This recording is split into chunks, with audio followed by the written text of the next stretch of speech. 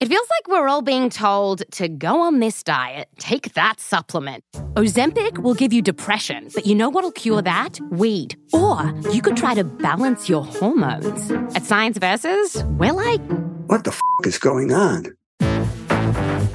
Forget the crap online and listen to Science Versus. Just the facts. Oh, and a bunch of stupid jokes. What is a ghost's favorite fruit? Blueberries. That's Science VS. New season out on Spotify soon. Hi, I'm Blair. Want to hear something scary? Join me as I read the creepiest urban legends, folktales, and ghost stories that I learn on my travels around the world and that we receive from listeners like you. But only if you think you can handle it. Listen on Spotify or wherever you get your podcasts. Until next time, sweet screams. Imagine you're a fly on the wall at a dinner between the Mafia, the CIA, and the KGB. That's where my new podcast begins. This is Neil Strauss, host of To Live and Die in LA, and I wanted to quickly tell you about an intense new series about a dangerous spy taught to seduce men for their secrets and sometimes their lives. From Tenderfoot TV, this is To Die For. Search To Die For in your podcast app to follow the show. Due to the graphic nature of this woman's crimes, listener discretion is advised. This episode includes discussions of child abuse, drug use, sexual assault, and murder that some people may find offensive. We advise extreme caution for children under the age of 13. In January of 2007, the adult magazine Maxim published an article called Babes Behaving Badly. The piece profiled numerous incarcerated women with salacious descriptions of their crimes. 34-year-old Brittany Holberg never imagined she'd become famous enough to be featured in a magazine, even one as risque as Maxim. But she knew that every press mention she could get, no matter what the context, had the potential to save her life. For 9 years, Brittany had been locked in a struggle against the Texas criminal justice system. As she lost appeal after appeal, she knew that her only shot at changing her fate lay in the shifting public perception of the death penalty. Now, Brittany saw her salvation in the glossy pages of the adult magazine. She needed all the support she could get to have any chance at overturning her death sentence.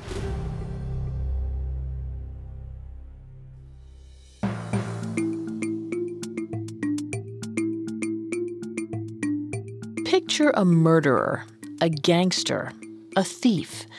Did you picture a woman? We didn't think so. Society associates men with dangerous crimes. But what happens when the perpetrator is female? Every Wednesday, we examine the psychology, motivations, and atrocities of female criminals. Hi, I'm Sammy Nye. And I'm Vanessa Richardson. And you're listening to Female Criminals, a Parcast original. This is our first and only episode on the life and crimes of Brittany Holberg, who in 1996 was accused of murdering 80-year-old A.B. Towery Sr. In spite of Brittany's insistence that she killed Towery in self-defense, she was sentenced to death. Today, thanks in part to her ongoing appeals, Brittany is a notable figure within the anti-death penalty movement. At Parcast, we're grateful for you, our listeners. You allow us to do what we love. Let us know how we're doing. Reach out on Facebook and Instagram at Parcast and Twitter at Parcast Network. And if you enjoyed today's episode, the best way to help is to leave a 5-star review wherever you're listening. It really does help. We also now have merchandise. Head to parcast.com/merch for more information.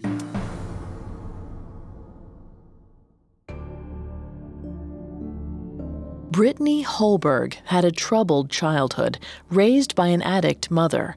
She was a frequent victim of violence and repeated sexual assault in her youth.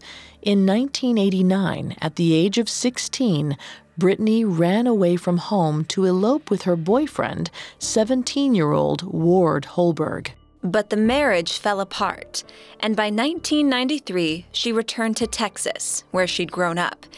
After a knee injury, Brittany became addicted to painkillers and later to cocaine. Soon, she began supporting her drug habit through sex work. On November 13, 1996, Brittany entered the home of 80-year-old A.B. Towery. A brutal attack ensued. Brittany claimed that she acted in self-defense. After her arrest, Brittany was found guilty of murder and sentenced to execution by lethal injection. Since then, she's filed and lost numerous appeals from death row in Texas. Brittany's case became a flashpoint in the anti-death penalty movement. In this episode, we'll break down the psychological factors that contributed to Brittany's substance abuse and financial problems. We'll also discuss Towery's death and Brittany's subsequent arrest, trial, and numerous appeals. Finally, we'll unpack some of the politics of the death penalty in the U.S.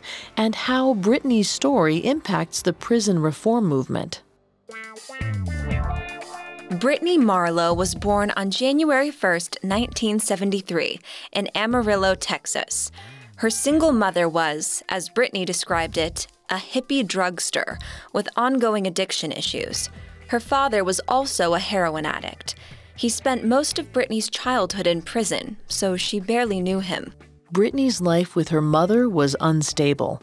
While Brittany was still a young girl, her mother became involved with another heavy drug user named John Schwartz.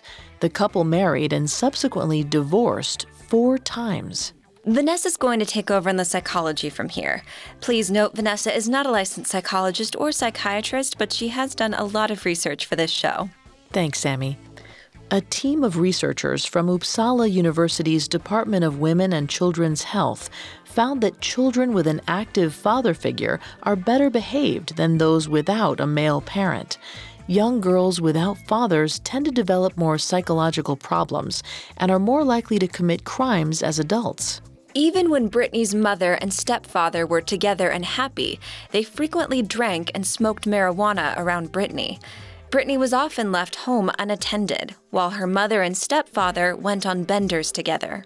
A study with Harvard Medical School found that the children of households with excessive drug or alcohol use are 3 times more likely to be abused and 4 times more likely to be neglected. This unstable home environment can impede the child's ability to mature into an emotionally healthy adult. Unfortunately, Brittany faced abuse from a young age. At only 5 years old, she was sexually assaulted. Accounts vary on whether the perpetrator was her stepfather or an unidentified babysitter.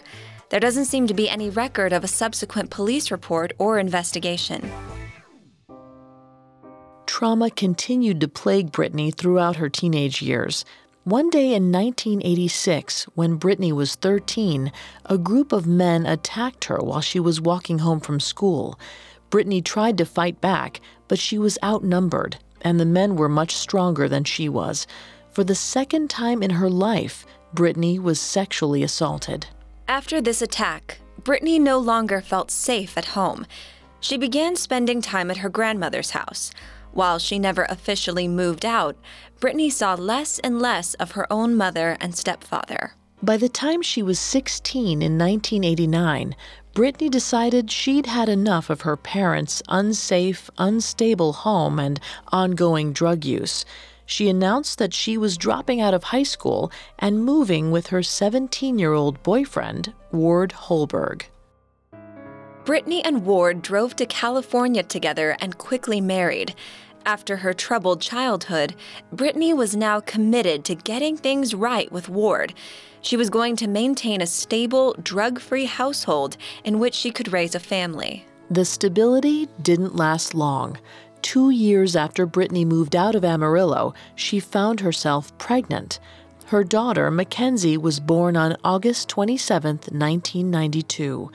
The timing was terrible, as 19-year-old Brittany's marriage was already crumbling due to Ward's violent outbursts. Brittany and Ward divorced before Mackenzie's first birthday, and soon the father and daughter relocated to Tulsa, Oklahoma. Brittany, unemployed, lacking a high school diploma, and now separated from her daughter, returned home to Amarillo. She felt like she had nowhere else to go. The University of Arizona's David A. Sbarra wrote that divorce can have a severe impact on a person's psychological health and even decrease their physical resiliency. After a divorce, a person may make poor decisions or find it difficult to overcome challenges. Brittany's challenges had just begun. Shortly after Brittany moved back to Amarillo, she suffered a knee injury. Her doctor prescribed painkillers. By the time the prescription ran out, 20-year-old Brittany had developed a full-fledged addiction. The American Psychological Association noted that addiction is a biological as well as psychological condition. Genetics account for roughly half of the risk factor for addiction, while social, psychological, and environmental factors also play a role in a person's susceptibility. For a woman like Brittany, with a genetic disposition toward addiction in addition to her childhood traumas, painkillers were a trap. Even worse, Brittany had lost 2 families and had no meaningful support system. Once she was caught up in illicit drug use, it was almost impossible for her to get clean again. A quick note as we discuss Brittany's years of drug abuse. Because Brittany was homeless and engaging in illegal sex work, there aren't great records on the dates of many of her experiences. We've done our best to keep this portion of the story in chronological order. Brittany teamed up with her aunt and began running a scam to obtain more painkillers. They'd take turns going to dentists and faking severe toothaches. Then, they'd split their prescriptions. Eventually, the local dentists caught on to their grift and cut them off. Brittany needed a new way to feed her addiction and began to self-medicate with street drugs, particularly cocaine, when the withdrawal got too bad. Mental health nurse practitioner Timothy J. Legg wrote in his article, What Causes Addiction?, that over time, drug users develop a tolerance, requiring more frequent and larger doses of the drug. Usually, an addict will intensify their drug use both to offset their higher tolerance and to try to delay the onset of withdrawal symptoms. This creates a vicious cycle of continuous drug abuse. Brittany's methods for getting drugs intensified along with her addiction. In April of 1993, 20-year-old Brittany started committing petty crimes to fund her addiction. She forged checks and opened bad credit cards. She even stole her mother's car and stole a gun from her stepfather.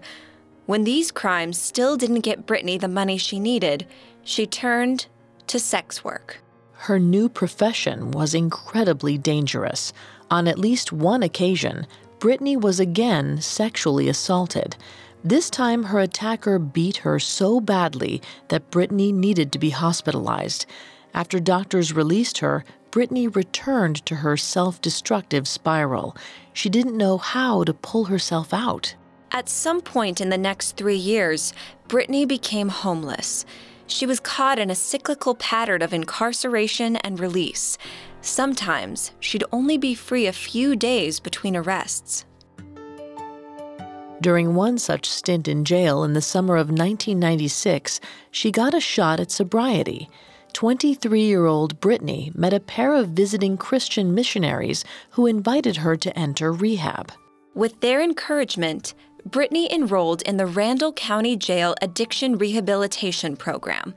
While there, the missionaries continually reassured Brittany that she was loved, supported, and valued. She wasn't used to such unconditional affection. According to clinical psychiatrist C.E. Zupanik, a social safety net is a key ingredient in a healthy addiction recovery plan. When addicts have access to practical and emotional support, they're far more likely to successfully manage their dependency. The ministry had a strong evangelical element. Brittany spent as much time praying and attending Bible studies as she did addressing the underlying causes of her addiction. Journalist Lee Weinerman wrote for the American Psychological Association that an effective drug rehab plan addresses not only the physical factors of addiction, but also psychological elements. To really address the root causes of drug abuse, a rehab program should include cognitive behavioral therapy or other evidence-based treatment programs. Unfortunately, financial and societal factors mean many programs don't use evidence-based practices and leave their patients more likely to backslide into addiction. According to local reporting, Brittany exited the rehab program completely clean. And yet, within a month, she resumed her cocaine use. The National Institute of Drug Abuse stated that drug addicts' recidivism rates, or the rate at which a recovered addict goes back to using drugs, are comparable to the symptom return rates for untreated diabetes, hypertension, and asthma. This is one reason that the National Institute of Drug Abuse advocates for rehab programs to focus on ongoing addiction management rather than a one-time cure. By mid-1996, 23-year-old Brittany was, once again, homeless, addicted to painkillers and cocaine, and engaging in sex work to make ends meet. She believed that her life couldn't get any worse. Soon, she'd learn how much farther she could fall before she hit rock bottom. Next, Brittany kills a man. This episode is brought to you by Etsy. Sound the gifting panic alarm. You need to get an amazing gift. Wait, no, the perfect gift. Relax. Now you can use gift mode on Etsy. Gift mode on Etsy takes the stress out of gifting, so you can find the perfect item for anyone and any occasion. It's easy. Just tap or click gift mode on your Etsy app or Etsy.com. Then answer a few short questions about who you're shopping for and what they like. And gift mode instantly gives you curated gift ideas based on hundreds of personas. Now it's simple to find gifts made by independent sellers for all the people in your life. So whether you need a housewarming gift for the new homeowner or a birthday present for the pickleballer, gift mode has you covered. Need to find the perfect gift? Don't panic. Try gift mode on Etsy now. Now back to the story. Brittany Holberg spent almost her entire life surrounded by drug use, from her addicted, neglectful parents to her aunt who helped her run prescription pill scams. By 1996, 23-year-old Brittany was wholly in the throes of painkiller and cocaine addiction and financed her dependency through sex work in Amarillo, Texas. Ina von Wesenbeek's paper, Sex Work Criminalization is Barking Up the Wrong Tree, explored the impacts of criminalization on sex workers and other people whose livelihoods are illegal. Because sex workers face stigma and arrest, it's difficult for them to graduate to a legal profession. Most job applications ask, "Have you ever been convicted of a crime?" During the previous 3 years, Brittany had been arrested on dozens of occasions. Most of her arrests were for charges related to sex work, but police also took her in for trespassing, giving false information to a police officer, and parole violations. In addition, she faced a felony substance abuse charge. On November 13, 1996, Brittany doubted her life could get any worse. But her rock bottom came when she met 80-year-old A.B. Towery. Despite his old age, Towery lived alone in an Amarillo apartment. He received regular support from his adult children, who frequently visited him and helped him with upkeep in his unit. Towery loved cars. According to his son Russell, Towery liked to restore Model Ts and collected old parts.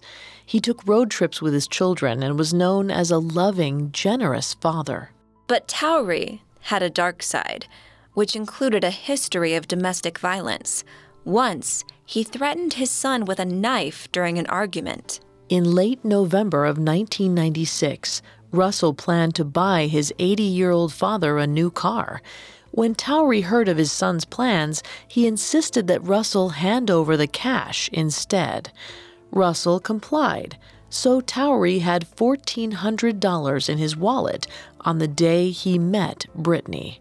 We should note that there is a significant disparity between the police's official version of events of November 13, 1996, and Brittany's account. We want to keep this account as factual as possible, so we'll begin with the official version of events, then delve into Brittany's side of the story. Towery lived within walking distance of an Albertsons grocery store. At 4:30 p.m. on November 13th, he walked to the store, bought some food, and then returned home. On his way back to his apartment, Towery passed 23-year-old Brittany. She was loitering in the courtyard outside his building. At this point, Brittany was coming down from a cocaine binge that had lasted for over a week. She couldn't remember sleeping in the past 10 days. She was beginning to feel the effects of withdrawal. According to Amanda Lautieri of American Addiction Centers, the symptoms of cocaine withdrawal are more psychological than physical. After the high wears off, a cocaine user will struggle to concentrate, will feel both exhausted and restless, and will lose the ability to feel pleasure. She will also experience an almost overwhelming, all-consuming need for more cocaine. Brittany asked if she could come inside, claiming that she needed to make a phone call. Towery let Brittany into his apartment. Once inside, she demanded that he give her all his money. Towery refused. Desperate, Brittany attacked him, trying to wrestle his wallet out of his pants. Maybe Brittany thought that she could easily overpower the elderly man, or perhaps her withdrawal symptoms were so intense that she wasn't thinking at all.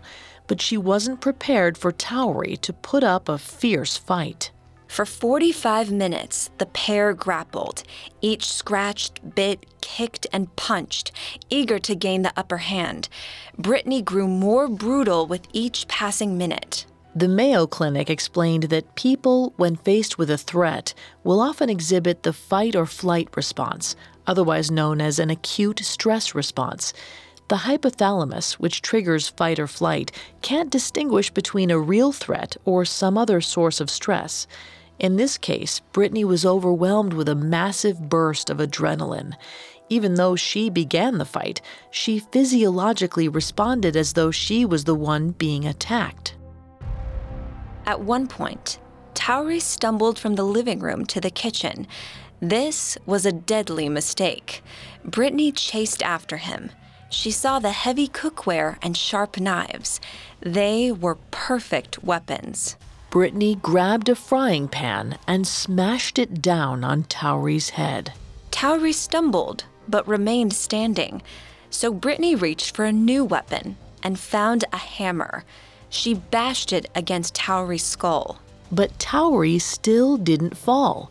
Brittany grabbed the nearest sharp implement she could find, a grapefruit knife, and stabbed him. Finally, Towery went down. He gasped as blood began to gush out of his torso. Now, there was no going back. Brittany realized that she had to finish what she'd begun. Towery had to die. She continued to stab Towery, using a butcher knife, a paring knife, and even 2 forks. Towery, still conscious but fading fast, tried to fight her off. He batted aside the knives, leaving shallow cuts on Brittany's legs and stomach, and tried to run away to get help. He stumbled toward the front door, bleeding profusely, but Brittany pulled him back into the apartment. She wasn't going to let him get away. By now, Towery was lightheaded. He had taken a lot of blows to the head and was losing a lot of blood. He staggered back into the living room, where the fight had started, and collapsed. Towery was unconscious, but Brittany wasn't done yet. She lifted the living room lamp and shoved it down his throat. Towery choked on the lamppost and died. Finally, it was over. Only now did Brittany have the chance to calm down and assess the situation. She surveyed Towery's apartment. The furniture was toppled, the kitchen in disarray. She was covered in blood. One thing was certain, she couldn't call the police. Brittany took a shower in Towery's bathroom. She couldn't put her bloody clothes back on, so she raided Towery's closet to find what would fit. As she dressed in the dead man's clothes, a strange sense of calm came over her. Anger management counselor Erin Carmen noted that it takes the body approximately 20 minutes to return to its natural state after a fight or flight response. After her shower, Brittany found herself once again able to think clearly, and she turned her thoughts toward how to get away with murder. She was astonished to find $1,400 cash in Towery's wallet, a windfall. She didn't even mind that the bills were blood-stained. Brittany took the money, then dropped Towery's wallet back on top of his body. Brittany's last step was to check Towery's medicine cabinet. She didn't find anything she wanted to take. Only afterward did Brittany leave Towery's apartment. It had been over an hour since she first arrived. It didn't take long for Brittany to wave down a car that was friendly to hitchhikers. She tipped the couple inside $200 for a ride to a familiar crack house. The driver seemed startled to find blood on his bills, but accepted them anyway. Once Brittany arrived at the house, she did what almost any drug addict would do if they had cash to burn and nowhere to go. She bought hundreds of dollars worth of cocaine. Then she spent the night getting high in a hotel room and trying to forget about the events of the day. We don't know when police arrived on the scene or why they were called to investigate Towery's apartment, but when they entered, what they found shocked them. Towery had been brutally beaten and stabbed 58 times with various kitchen implements. His emptied wallet lay open on his body. Prescription pills were strewn throughout his apartment. The evidence clearly indicated that Towery's death was a robbery gone wrong. When witnesses testified that Towery was last seen entering his apartment with Brittany Holberg, she became suspect number one. Brittany knew it was only a matter of time before the police linked her to Towery's death. So, after she came down from her binge, she fled Texas to the relative safety of Tennessee. She knew that if she were arrested, her chances at a not guilty verdict were slim. Juries had little sympathy for sex workers or drug addicts. But even though she knew the risks, the 23-year-old continued to abuse cocaine and sell sex in Tennessee. She was too caught up in the cycle to break out. After 3 months with no new leads on Brittany's whereabouts, an episode of America's Most Wanted profiled her. In the 90s, America's Most Wanted was a massively popular show that broadcast information about at-large criminals and encouraged viewers to call in tips. According to Deadline, America's Most Wanted was the longest-running program on Fox and led to 1,151 fugitive captures during its 23-season run. Brittany's segment aired 3 times, and her tip line received over 300 calls. Soon, investigators knew they could find Brittany in Tennessee. On February 17, 1997, 24-year-old Brittany emerged from a McDonald's in Memphis, Tennessee, to find police waiting for her. She didn't resist.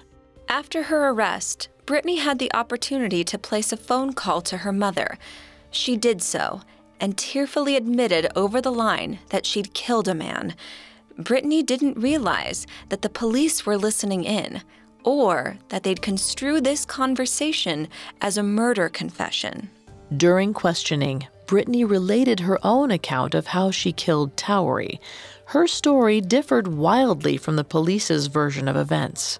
Soon, her arresting officers would have to decide if Brittany Holberg was a murderer or a victim. Coming up next, Brittany gives her statement. Now, back to the story. On February 17, 1997, 24-year-old Brittany Holberg was arrested for the murder of 80-year-old A.B. Towery. Brittany went on the run after Towery's death, hiding in Tennessee. All the while, she abused cocaine and supported herself with sex work. Finally, in police custody, Brittany had the chance to tell her version of the story.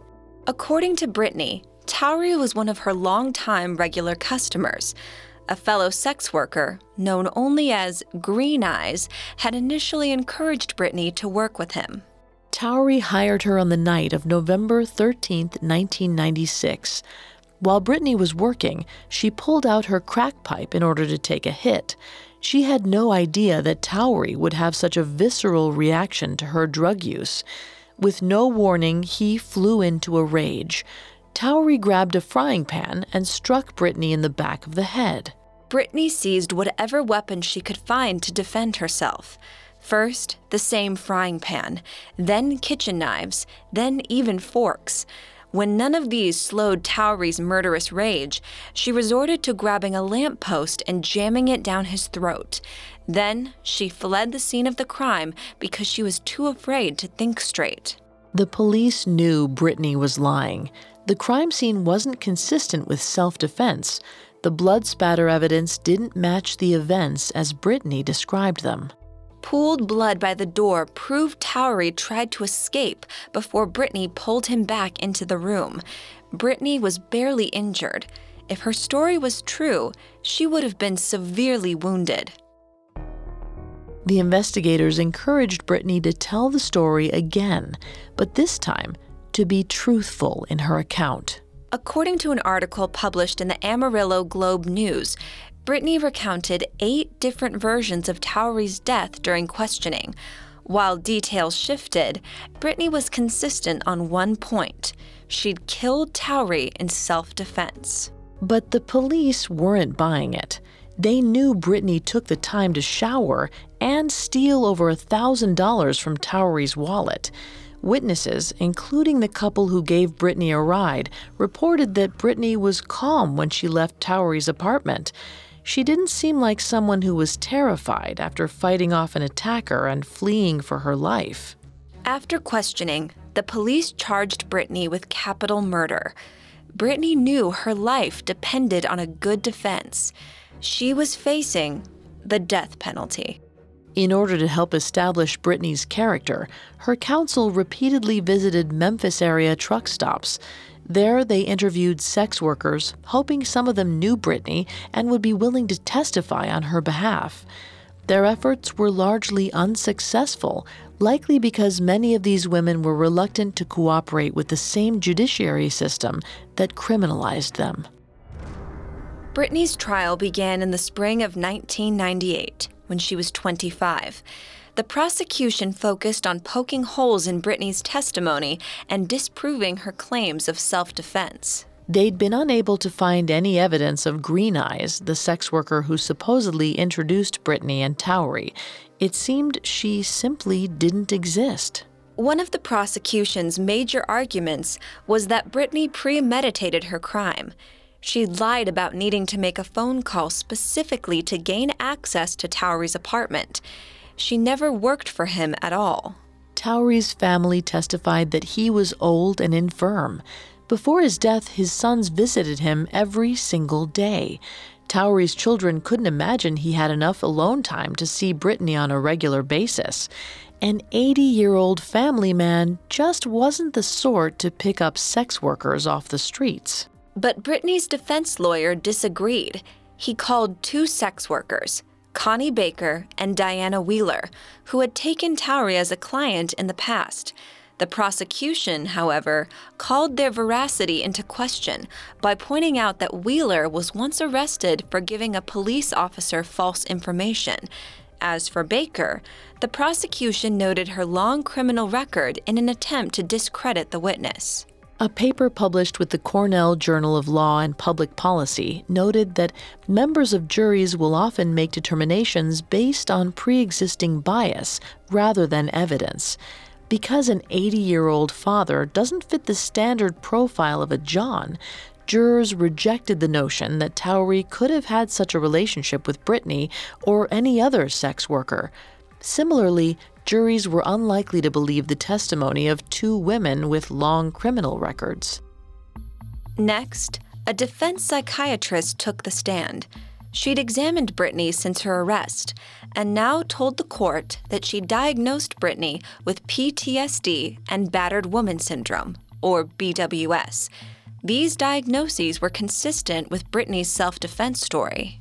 First, post-traumatic stress disorder, or PTSD, is a form of anxiety that manifests after a traumatic event. PTSD is closely associated with military service, but according to the American Psychological Association, civilians can develop PTSD after events like car crashes, accidents, or assaults. The prosecution was trying to depict Brittany as a cold-blooded murderer who mercilessly slaughtered Towery and then walked away without a twinge of guilt. With a PTSD diagnosis, the defense instead implied that Brittany was a survivor who was still grappling with the emotional fallout of Towery's vicious attack. Brittany's second diagnosis was BWS, a form of PTSD. According to the DSM-5, BWS afflicts victims of intimate partner violence. The majority of people diagnosed with BWS are women. This also served Brittany's defense, as Brittany's BWS suggested that she and Towery had an ongoing relationship. They didn't meet by chance before she attempted to rob him, nor was this instance the first time Towery had been violent with Brittany. It's also possible that Brittany could have developed PTSD and BWS after violent affairs with other men, but her counsel focused on how these diagnoses fit into Brittany's self-defense narrative. Ultimately, the narrative failed to sway jurors. The trial concluded on March 13, 1998, and Brittany Holberg was found guilty of capital murder. At the age of 25, she was sentenced to death by lethal injection. The verdict was stunning. In an interview, Brittany described her feelings, saying, "I can't even explain to you what it's like to have someone say, 'You are sentenced to die.' It's words. You feel helpless, numb. It's almost as if your emotions shut you down." When Brittany entered death row at a prison in Gatesville, Texas, she felt like she was dreaming. She couldn't believe that she would die for her crimes. For weeks, she existed in a trance-like state, barely processing what went on around her. Patrick Hudson of the University of Edinburgh's Law Department described a condition known as death row phenomenon. As inmates condemned to capital punishment file appeals, their internment grows longer and longer. Meanwhile, these convicts spend more time grappling with the psychological horror of their impending death and must live in the harsh conditions on death row longer. Some anti-death penalty advocates have pointed to death row phenomenon as a human rights abuse. But the fear of her looming execution was just one horror Brittany had to face. In the meantime, she had to deal with the day-to-day petty abuses that were common for convicted criminals. As Brittany said in a statement to the press, quote, "You would not believe the treatment we are given.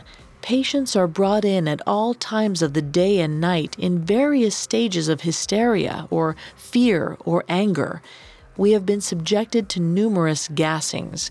We have witnessed numerous women who are most obviously out of their senses have excessive uses of force applied, such as slamming them to the floor and against the walls. I won't even begin to put a name or put a number on how many nights I've sat up listening to some poor woman scream out as officers sit around laughing or making fun of her." Early on in her sentence, Brittany went through the prison's rehab program to finally break her drug addiction. Her main motivation was her daughter, Mackenzie, now 5 years old. Brittany couldn't undo the fact that she'd killed a man and been sentenced to death, but she could still try to be a better role model for her daughter. With this incentive, Brittany finally managed to get clean and stay that way. During her incarceration, Brittany spoke out about prisoners' rights and the abuses she'd personally witnessed or experienced. She also campaigned to have the death penalty repealed.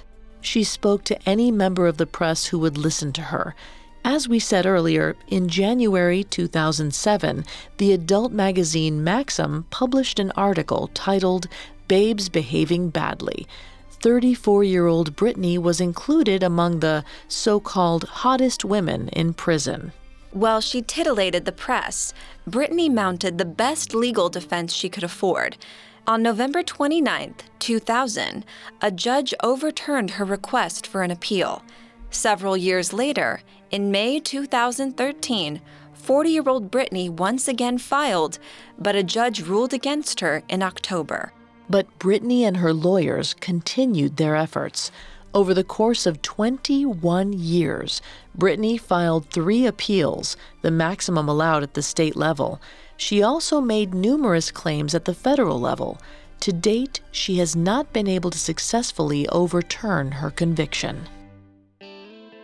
Brittany Holberg's legal case, including her numerous appeals, cost the state of Texas more than $400,000. That number will only increase if any of her federal appeals are successful. Her continued efforts made Brittany a poster child for the anti-capital punishment movement. Activists pointed out that Brittany, like many death row inmates, cost Texas taxpayers significantly more than she would have if she had received a lifetime sentence. Texas, where Brittany lived most of her life and sat on death row, has one of the highest execution rates in the country. Most death row inmates in the state spend an average of nearly 16 years awaiting execution. Former Randall County Criminal District Attorney James Farron said that overseeing Brittany's lengthy and expensive appeals cases led him to reevaluate his stance on the death penalty. While he didn't disagree with the morality of capital punishment, Brittany's case demonstrated to him the impracticality of execution for all but the most dangerous offenders. As of the summer of 2019, 46-year-old Brittany is still on death row in Texas. 21 years have passed since her sentencing. She continues to advocate for prisoners' rights and speaks out against the death penalty. Experts on Brittany's case predict that her case won't be resolved for another 5 years at the earliest. In the meantime, the death penalty has become increasingly unpopular in the United States. According to the Pew Research Center, when Brittany was sentenced in the mid-90s, national approval for the death penalty was close to 80%. As of 2018, only about half of the U.S. population approved of capital punishment. But some see Brittany's advocacy as a miscarriage of justice. A.B. Towery's son, Russell Towery, said in an interview, quote, "I don't want to die before she does. I want to stand there as she's kicking and screaming going to the death gurney. I want her to think about what my dad went through when she didn't even know his name. She is evil and needs to be destroyed."